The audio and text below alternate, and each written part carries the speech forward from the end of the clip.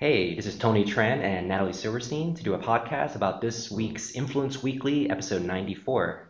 So, some quick introductions. I'm Tony Tran, co founder and CEO of Lamanu, marketing platform for analyzing and amplifying influencer content. Yep, and I'm Natalie Silverstein. I'm a vice president at Collectively. We are an influencer marketing agency. We've been around for about 6 years, which is an eternity in influencer marketing. And we work with clients, mostly consumer brands, but some B2B brands as well, all over the map, technology to food and beverage to CPG to retail, etc. I'm really excited to be able to host this edition of this podcast. Cool. Yeah, we got some really awesome articles. And, Natalie and I, when we were looking through these, I think there were actually two pretty interesting themes that were sort of woven throughout all of the articles. So one was sort of the maturation of influencer marketing as a real media channel, and the other one was the evolution of retail and how consumers shop. We thought these articles actually neatly fell into one of those two buckets. So I guess we can start off, maybe talk about how, Natalie here actually has been in influencer marketing since almost day one. So when you talk about the evolution of the channel, I think she has some pretty cool insights, and we can compare it to some of the stuff that these articles have said. Yeah, so we'll jump around a little bit. We won't go kind of chronologically article by article, but rather jump around so that we are following some of our line of thinking. And it's super fun to always to see news kind of batch together and then try to make sense of it this way. So I think to start off, the Digiday article, treating influencers like a real media channel. There's something interesting here that I think the industry is a little bit divided on. I think at least in my experience in the space, Natalie, seems like there's one camp that talks about, the rise of micro-influencers, all these platforms that let you work with hundreds, thousands of influencers, and it's not about followers, it's about just quantity of content. But on the other side, Digiday is talking about deeper relationships, higher quality content, repeated activations. So I have my own thoughts, but I'm curious, based on your work, do you fall in one camp versus the other, or? So for us, because of the breadth of different clients and different kinds of engagements we're dealing with, the answer is it depends. So while we definitely see amazing results from long-term partnerships, we see over time looking at the analytics and looking at conversation, we see the percentage of relevant comments go up significantly over time and even move from more of a awareness kind of bucket of the type of conversation to more purchase intent and advocacy. We see that change over time, and that's obviously directly connected with the way that the influencer is talking about that content. And so, for certain brands, it makes a lot of sense to build ambassadorships. We see that a lot in the travel space. So having year-long ambassadors who get to experience the travel brand, whether that's an airline or another kind of transportation mode, we see the real value in illustrating all the different ways that company can be meaningful in somebody's life played out over time. Generally, that equals high quality premium creator with a really strong authentic audience, and really having that content work really hard, both from an influencer's perspective, they're really enjoying making that content and pushing it across all of their channels so it works for them, but then also the brands are set up to really ingest that content and utilize it across their whole marketing mix. Then on the other hand, you might see a beauty brand who's really interested in just seeding product and starting to get reviews going, and just the point is lots of perspectives on said product, and therefore more of a micro or nano approach would make more sense. Got it. I think that reflects a lot what we saw. Personally, I'm a little bit biased towards the more long-term relationships. It might be because some of the clients that we work with, the amount of energy to educate an influencer about what's on brand, what's not on brand, and all these, influencer marketing nowadays is so complicated in terms of all the different content rights, licensing rights, that to have to train people over and over and over again can become quite costly. So it's almost a math equation of, if I'm going to invest X amount of hours per influencer, I want to extract as much value as I can. And if I can work that person again and again, or maybe even on one activation, have them create multiple pieces of content or variations of the content so I can repurpose, can be quite helpful. We've worked with a couple companies, especially in the fashion space, where you don't know what content works out of the gate, so you want that one influencer to create a lot. And typically, would you agree that on a per content basis, it tends to be cheaper when you work with fewer influencers than if you were to try and get like one content per? Yeah, I think that depends always. I hate to say it, but that's like always my answer is it depends, because this industry is so broad. But I would say generally it's Um, if you're not doing the super top talent, like a David Dobrik Yeah. or whatever, who's very expensive, but even a Yeah. kind of a really high quality mid-tier creator, yeah, if you work with 5 people as opposed to 100, Makes it may sense. be cheaper. But once you're getting into that elite territory where they have, a Hollywood agent and they're going to be negotiating up for sure. But yeah, I think you see a real cost savings over Yep. time, and you have the opportunity to, give the creator the conditions that help them be more creative. We always talk about this at Collectively. There's this idea of the value exchange. Yep. So creators are not just an asset you can have a transactional relationship with, I don't think. It's actually about a human-to-human relationship when it all comes down to it. And so figuring out ways to kind of negotiate the various needs from each party, and that's what agencies do, like us, is taking the creators kind of ideal conditions for creating into consideration with what the brand needs, and making sure that they're set up for success. So it can be challenging for sure to get into a deeper relationship, but I think you also get into an opportunity for optimization, Yeah. which I think you were starting to get into a little bit, where you don't necessarily know it's going to work out the gate. So giving the creator the kind of the runway to experiment a bit with their own audience, the brand experiment a bit with placing the content in other parts of their marketing ecosystem, then you start to see a lot of really positive results. Yeah. No, actually, that's a really good segue. I think regardless of if you want to start off building fewer relationships but deeper, or going with a broad like sampling approach, there is so much value to working with the same influencers multiple times down the road. One of the things that we've seen is I think about influencer content as sort of like this iceberg. And for the last few years, I think people have really only extracted value from the tip. It's I give some exchange of product or cash to an influencer, they create content, their followers like it, comment, and then some buy. But what is sort of missing is everything underneath the waterline, right? Like there's so much value. When you go through all that effort to find the perfect influencers that are creating content that resonates with your target audience, there's the actual audience data that's associated with the content. And when I talk about audience data, it's not just pretty charts and graphs. It's actual tangible data that represents who are the people that will respond well to this content, even if they have no idea who the influencer is. But then there's also things like being able to retarget and just having multiple variations of the content. I think we've read somewhere that on average, a consumer interacts with 7 pieces to 11 pieces of content before buying. And it's much easier, right, to engineer those sort of buyer journeys when you can sort of activate the same influencers again and again. So I think my sort of read on the space is working with a lot of influencers out of the gate is a great way to understand where your fit is. But then if you can find just even a few, like a small group of like your ambassadors, and really try to engineer a way to extract as much value from that content iceberg as you can. I think that's when you start getting to the conversions, the ROAS targets that would make even performance marketers jealous, right? Rather than just staying at the likes and comments. Yeah, so that's kind of what your business is all about, right? It's about helping move this whole industry from really a brand awareness and last click attribution kind of performance channel to a much more integrated really performance focused channel, I suppose. Yeah, I mean, like when we started, I think like everyone in the influencer space has a there's one pretty big theory that just makes sense from a common sense standpoint. It's like if you can somehow get in front of people that are exposed to your brand through the voices of influencers, theoretically they should be a lot more primed to buy if you were just to get in front of them again, right? Versus just going out to someone that has never seen your product before. But until now, it's just been really hard to figure out, hey, who has seen influencer content about my brand and how can I get in front of them?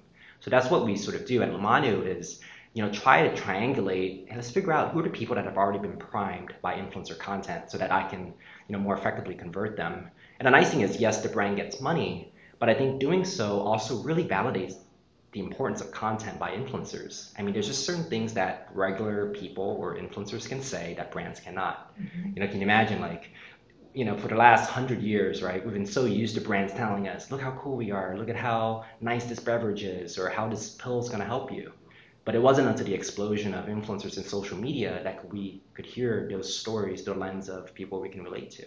Totally, which we definitely advocate for collectively, is just the fact that influencer marketing is encouraging so many more diverse voices within advertising in general. And is allowing for lots of different translations of values. Whether it's people who are really successful creators, they have something about them, and it's sometimes really hard to put a finger on. You can't necessarily quantify like the why someone has been able to garner a lot of followers, aside from the kind of shady people who buy followers. Those people we're not talking about. But we're just in terms of like that kind of almost intangible value set that someone represents. It's an aspiration. It's a sense of a worldview. It's an aesthetic sensibility. All that kind of those things kind of wrapped up into one. Seeing an audience kind of amass around that almost intangible notion is almost impossible to replicate, as if you were just like trying to build an audience in Facebook Ads Manager, right? It's very difficult to do that. It's a different channel. And so I think the influencers really represent such an interesting kind of source of partnership and alignment for brands who are values-based. And more we're seeing that brands are required to have values. And that could be the value is beauty, the value is great design, the value is whatever. It doesn't necessarily have to be a super kind of noble, pro-social, progressive value set. Though we do see that those kinds of brands do better, frankly, in this especially stage. In this society, right? Yeah, exactly. Yeah. But there is something so special about influencers and the way that our culture is both being driven by kind of influence and individual voices having so much kind of sway in our culture, and that dialogue kind of coming back on in and on itself. So we talk a lot about collectively about how advertising kind of both creates the conversation sometimes and is driving culture, but it's also responding to culture. And I think the influencer channel is such a clear example of that, where there's such an ongoing dialogue between brands kind of getting into cultural conversation because of influencers. It's cool. No, I think it's really interesting because you come from a much more like a PR influencer lens, whereas I came from a media lens. And I think one of the big mistakes I've seen, and this is a good sort of transition to a really good article that was brought up in this week's sort of section, is Dear Mushu Dad, right? And he's talking about how brands can get amazing content. And I think this is such a hard thing because one of the things I always get asked is like, hey, you're a data scientist. Is there some quantitative scientific way to say this is good content and this is bad content? And like you mentioned, it really depends. There's no scientific way. And I think anyone that tries to sell technology that says there is a one size fits all, it's, bull, right? Yeah, totally. I mean, I think this, if we're talking about influence marketing as a channel, it's just really complicated. Yeah. I think it's so much more nuanced and layered than I think most people who are sitting on the outside really understand. That we're dealing with just every single niche you can imagine, practically. Yeah. Collectively sometimes we work with sports women, and like women who are outdoor sports enthusiasts, all the way over to very specific kinds of cake decorators, all the way over to entrepreneurs who are running technology companies. I mean, it's all over the place. And the content for those communities that those influencers have created, it looks really different. And success looks really different. The level of polish, the level of kind of informality, like the format, is it a story, is it a post, is it a video, is it where it lives? Yeah. It's all so diverse. And I agree that there's no like single kind of defining set of criteria, though I do agree with what I think what was listed in this article about kind of like the things to always look for, like understanding how important licensing is. Yeah. So oh my that's gosh. one reason I would advocate for working with an agency or some set of experts who really understand the new, like kind of the requirements there. I'm sure you've heard of horror stories on both sides, right? When totally. Licensing is not talked about at the onset. So. Yeah, because that brand really wants to be able to utilize that content effectively. Creator wants to be given, compensation for that. Things can go bad quickly on the internet, as we know. I think we've seen. Did you hear Pop Sugar getting sued for $500 million? Oh, I didn't see that. So it's a crazy story. There was a hackathon for Pop Sugar, and I guess one of the interns or engineers scraped reward style for some images and put it on a hidden Pop Sugar website. But all the affiliate links got replaced. The influencers all had their own reward style links, got replaced by the Pop Sugar reward style links. And I think this is one of the crazy things about licensing, right? The person that's negotiating the deals or talking to the influencers aren't always the people that are using the content. Because the content could be used by a billboard company, it could be used by a software engineer at a hackathon. And it's that discrepancy that makes it crazy. And then, one side gets hurt, one side gets Yeah. sued. Yeah, so clear, smart contracting, licensing, and documentation, and kind of the adherence to that, whatever the agreement was, is super important in the space. Definitely saw that. I think the idea of briefing creators in a way that allows them to have a pretty clear sense of what what the product is and what the ultimate big picture messaging might be about the product, but ultimately you're hiring them as a brand because they know how to talk to their audience. Like, you don't know how to talk to their audience. You don't know those people. Like, you haven't been in dialogue with them for years on end, which is what a lot of the creators have built those relationships over a very long time. To me, it's like it's obvious that you shouldn't be too strict on what it is that you're asking for. Yeah. So, sometimes it's very counterintuitive. I mean, one of the neat things about our platform is we do measure all the way down to conversions wherever we can, which is pretty much anyone that has an e-commerce site. And some content that you think will perform better for a certain audience just doesn't.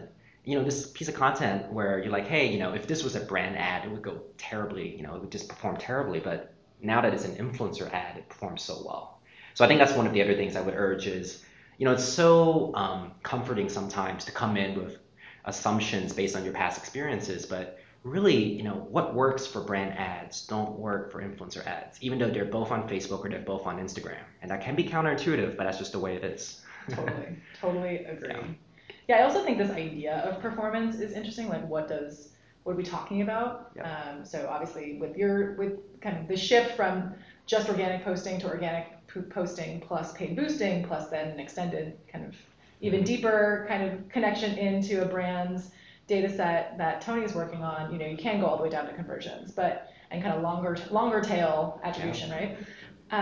But when we're just talking about the basic metrics, the engagement metrics, there's been a lot of dialogue about this. And I actually connected something that's been going on, a larger conversation that's not necessarily represented in this list exactly, but there was a little piece at the end of the newsletter about how Instagram Stories Instagram is building some new interactive features into Stories. And I think this ties in really nicely to this broader demetrication situation. So demetrication is a new word, literally, or I think it's coined recently, from what I understand. I'm putting it in Urban Dictionary right now. Yeah, it was like demetrification. No, definitely not. I saw it in Wired. But anyway, I think it's what we're seeing is obviously Facebook and Instagram and other channels. YouTube has some efforts too around this, just starting to experiment with removing different visible metrics, with the the excuse being that this is going to help with mental health, because you're not going to be necessarily as a creator, you're not going to be quite as compelled by just the visible kind of markers of success of a post, and this is just for individual users, not necessarily influencers. But obviously any changes like that impact everybody on the platform. So we're really seeing that this conversation around demetrication as not being something to fear. And in general, this whole space is changing so much all the time that our mode is just to roll with it and figure out where the opportunity is and kind of maintain optimism in the face of all this change, because we know that influencers are not going anywhere. It's just evolving, and that's exciting. It's exciting to be able to be in an industry that's constantly moving, because you get to solve new problems every day. Anyway, to me, seeing the investment in Stories shows me that Facebook and Instagram by Facebook, I believe, is really pushing users towards Stories, right? Yeah. And frankly, some of these cool new interactive features, what is it, polling stickers, and you can start a chat group now. Yeah, on totally. Story. That's pretty cool. Amazing. I mean, that's kind of tying into some of the interesting trends we're seeing, with Discord communities and on other apps, and even in WhatsApp to an extent. These private communities that are growing, and I know Facebook has been really successful with groups. So seeing almost like an evolution of the Instagram product set that way, and then also other kinds of just fun stickers that kind of encourage. I think it's a quiz sticker, a multiple choice. That's such a deeper engagement with content than just a kind of blunt double tap especially if you watch teenagers ever playing with the app, they just tap tap tap tap tap, they're not actually absorbing. Whereas some of these newer ways of engaging could actually be more valuable to brands over time. You might see the engagement rate overall go down, but I think that the quality of those engagements are going up, and that's what we're really focused on. Yeah, and I think this is one thing that I've noticed. The agencies collectively that have really innovated this space, you can't hold on to what used to work and the measurements, right? Cost per engagement, CPE. I mean, everyone's heard, you should aim for 2 to 5 cents, 10 cent CPE. That might be true 2 years ago, but in this space, like you mentioned, that might be okay if you're measuring likes and comments, but a click or a group chat, right, seems like a new engagement now. It's worth way more than what a like or comment is. And if you're so rigid about running campaigns based on CPM, right, cost per thousand impressions, cost per engagement, you're going to lose the forest a little bit. Totally. In the trees. So totally agree. Yeah. And there are a few articles in the newsletter about some new platforms, or at least that kind of hint at that. So knowing that TikTok is coming for us all, or whatever, or even just Instagram. Yeah, I feel old even though I'm not even that old. I'm like, what's TikTok? I gotta go to a high school and start polling some kids. It's pretty fun. I mean, it's definitely like either. I was joking to a colleague that it's sort of like when you turn it on, you sort of like just feel like you've like entered this alternate reality, because you just have no idea what's coming at you, and it's pretty compelling. Anyway, but knowing that that's like a whole other set of like engagement metrics and ways of connecting.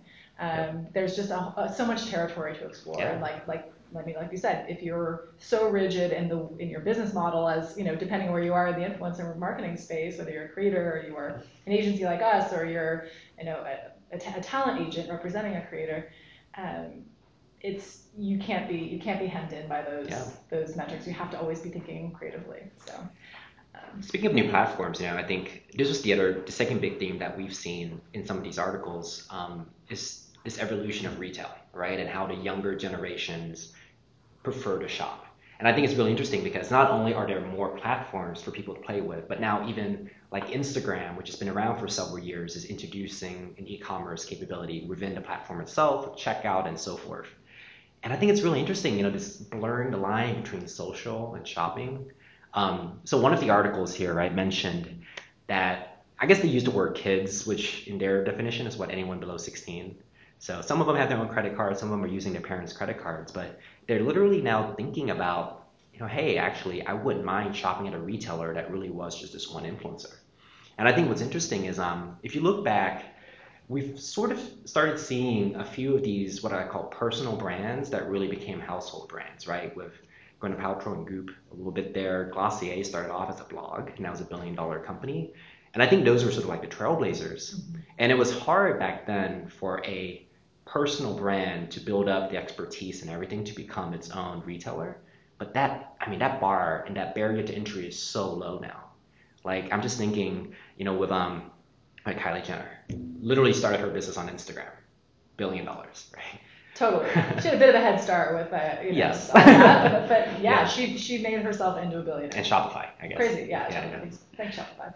I think it's super interesting, and actually I appreciated that this article referred to these young folks as Gen Alpha or Generation Alpha, which are, I did a little bit more research, and is that an industry term now? So it exists now as a term, obviously. Nice. Like dubious sources at the internet, we'll see, but it was loosely defined as kids of millennials.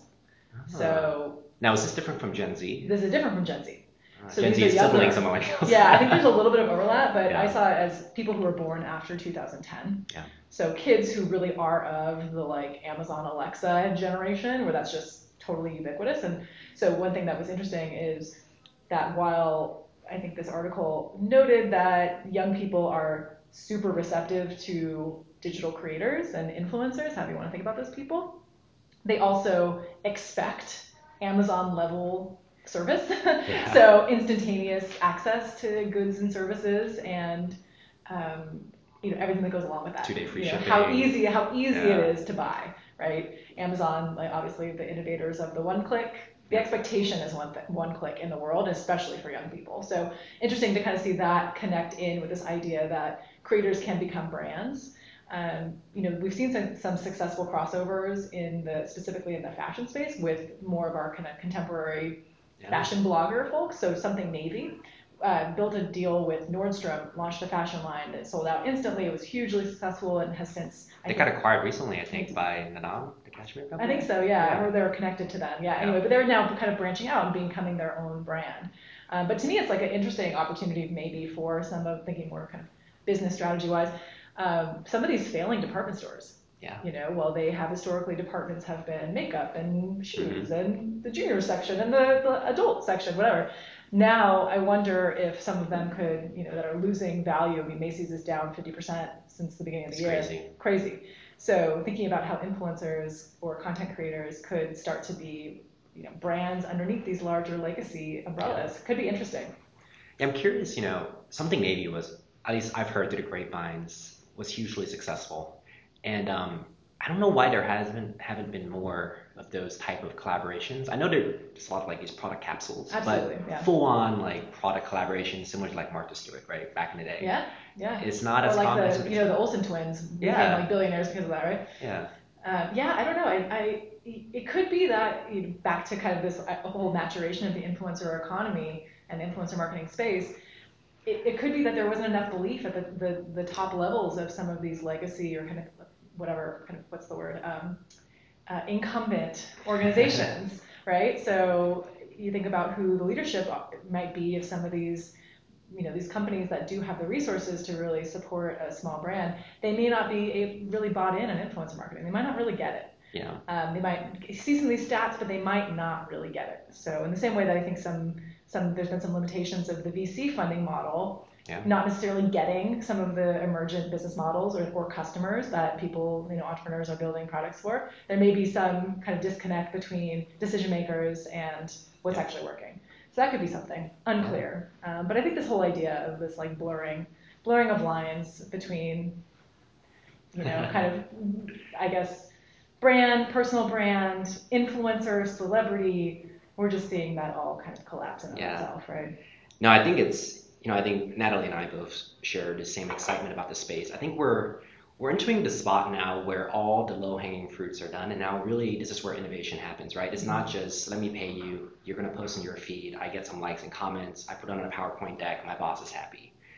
The ways of working with an influencer, from product collaboration to augmented reality.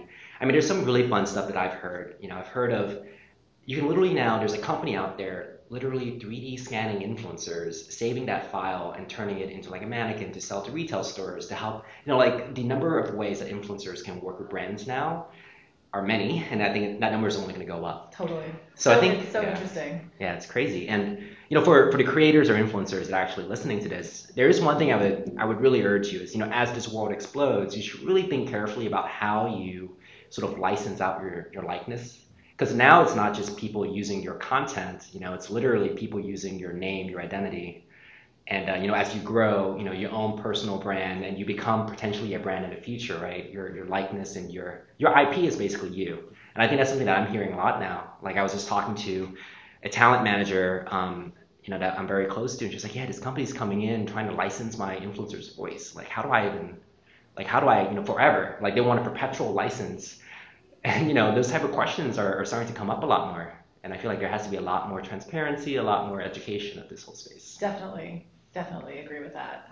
Which again points to getting some education, getting some people who can advocate for you, and making sure you're really clear-eyed about what you're doing as a creator. And it's exciting. All of this is really exciting territory. I mean, just seeing what the access that quote unquote regular people have to like building a brand for themselves in the world and doing what they love ideally is pretty exciting.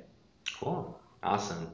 Well, hey, it's been great, Natalie, going through some of these articles with you. I think, it's really just fun talking through, a lot of times Natalie and I would like be talking on Slack, but like to be able to voice these, Totally. These opinions down. We don't always agree on everything, but I think for the most part, we're pretty aligned, and it's an exciting time to either be a marketer, a creator, a brand, an agency.